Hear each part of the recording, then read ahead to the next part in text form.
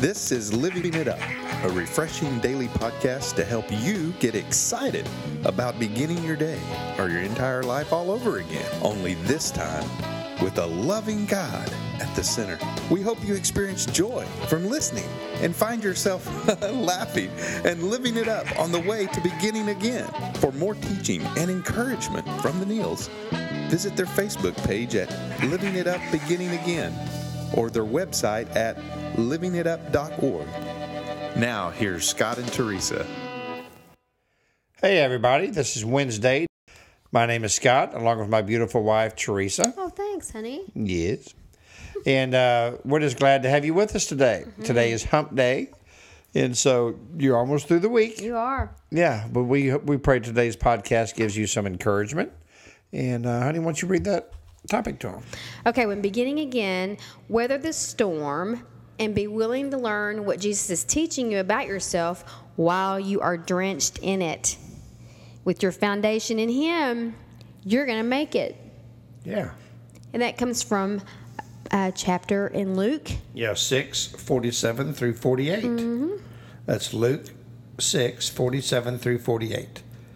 I will show you what it's like when someone comes to me, listens to my teaching, and then follows it. Yeah. It is like a person building a house who digs deep and lays the foundation on solid rock. When the floodwaters rise and break against that house, it stands firm because it is well built. And that's why it's so important. It's like insurance, It's like when your life falls apart or when life happens, that's when you can really tell how deep your roots in the Lord go. That really shows what your foundation is made out of. I had some cracks in my foundation, and my roots weren't as deep as I thought they were, simply because I was caught up in a lot of religious thinking. But boy, I tell you, when life hits, you can really tell how deep your roots are or are not. That's right. That's why it's so important that we just fall in love with the Lord and go deep with Him. So when these storms of life come and these tests of time, not only can we bear it, but we won't be crushed by it. Yeah, that's true. Boy, that was a rude awakening for me. That's true. I mean, weathering the storm. I mean, my goodness, all of us, everyone listening, including us, have had storms in their life. And we're not speaking this over anybody, but as long as you're living on this earth, you're going to have some. That's right. And look, most people have either been through one, just been through one, or in the middle of one, or about to enter one. Well, what most of us do is, just like Peter did, when Jesus was walking on the water and he told Peter, "Come to me." And so Peter got out of the boat and started walking on water towards him.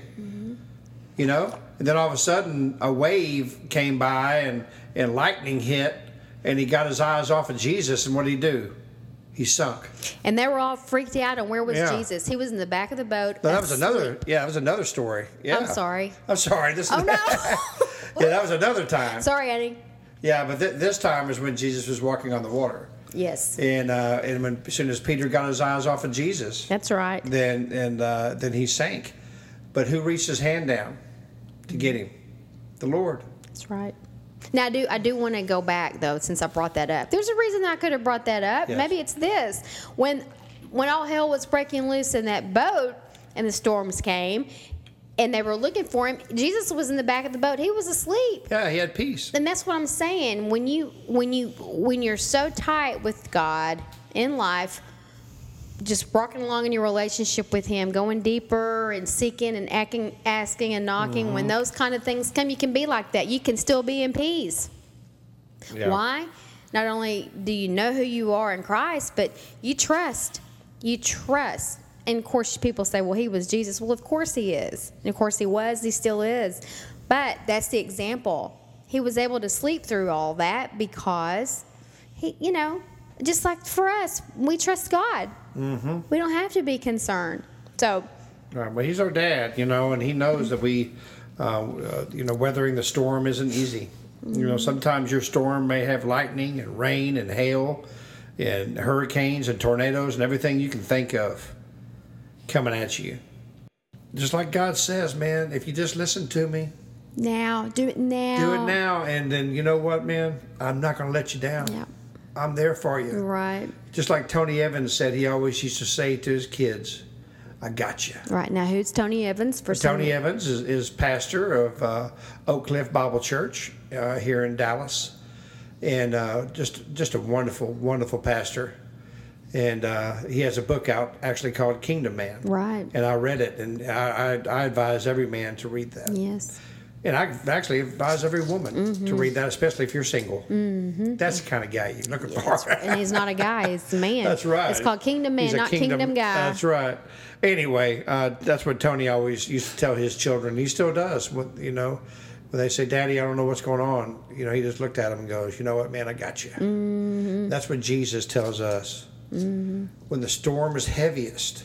Yes. Yes. Go on, honey. When the storm is heaviest, that's when he's at his strongest. Mm-hmm. When we're at our weakest. Right. You know what? This topic is something, because weathering the storm is not easy. No. Have I ever questioned and said, God, why? Sure. I'd be lying to you right now if I told you I didn't. But I always come back to what, you know what, God? Instead of why me, why not me? Right. But I'm going to rely on you. And you're going to get me through this, and my wife through this. And we're going to come out on the other side. Because we know the end of the story. No matter what storms come to us on this earth, we know the majestic and beautiful streets of gold we're going to see one day. And that beautiful face, and his name is Jesus. Mm-hmm. That makes weathering the storm just a little bit, I don't know if we can say easier, but it makes it more tolerable. Yes, it does. So, anyway, this has been a great topic. It has. I don't know, really much more to say, to be honest with you. Sometimes can't say anymore. There's, I just sense that there's some people needed to hear this, and hopefully the Lord's given them something to think about and giving them hope through this. Well, you know what? Jesus is teaching us, that he wants to weather our storm. So again, as good teachers, how do we want to wrap this up and charge them what to do? Yeah. Well, speaking from experience, I want to charge everybody listening. Allow yourself to, I can't even emphasize enough, to just get into the Word. Mm-hmm. Get to know the Lord. Yeah. Because if you don't, when those storms come, they'll knock you off your you-know-what. They sure will. Make sure that you are built on a solid foundation. That's right. And what does that look like for us? Surrounding ourselves with people who are walking with the Lord, who we knew or I knew had been through some stuff that could speak into my life. Yeah. But more than that, just getting to know the Lord, asking him for a hunger and a thirst to know him and what he's like, to know him through prayer, to study the Word, to be in a church that's teaching about Jesus being the only way, and teaching truth, and being filled with the Holy Spirit, because that's when you're going to have power to sustain these storms. That's right. So that's what we're leaving you with. That's the takeaway from this. Don't wait till they come. Go on and do it now. He's your insurance, for lack of a better term. He's what will keep you from going off the edge. That's right. And you know what? If you're having difficulty weathering the storm, if you're having a difficult time doing that, I want you to ask yourself a very simple question: have I given my life to Jesus? It's not a hard question to ask, and you're going to know the answer. Or have I thought I gave my life to Jesus years ago? I need to come back to him because I didn't give my heart to him with a sincere heart. Well, if you want to learn how to weather the storm of life, then let's give our lives to him today. If you would, please pray this prayer. Know that you are saved in the great weatherman, Jesus Christ, or start weathering your storm. That's awesome, honey. Yeah. So please pray this prayer. Lord Jesus, please come into my life. Lord, I know that you died on the cross, that you rose on the third day.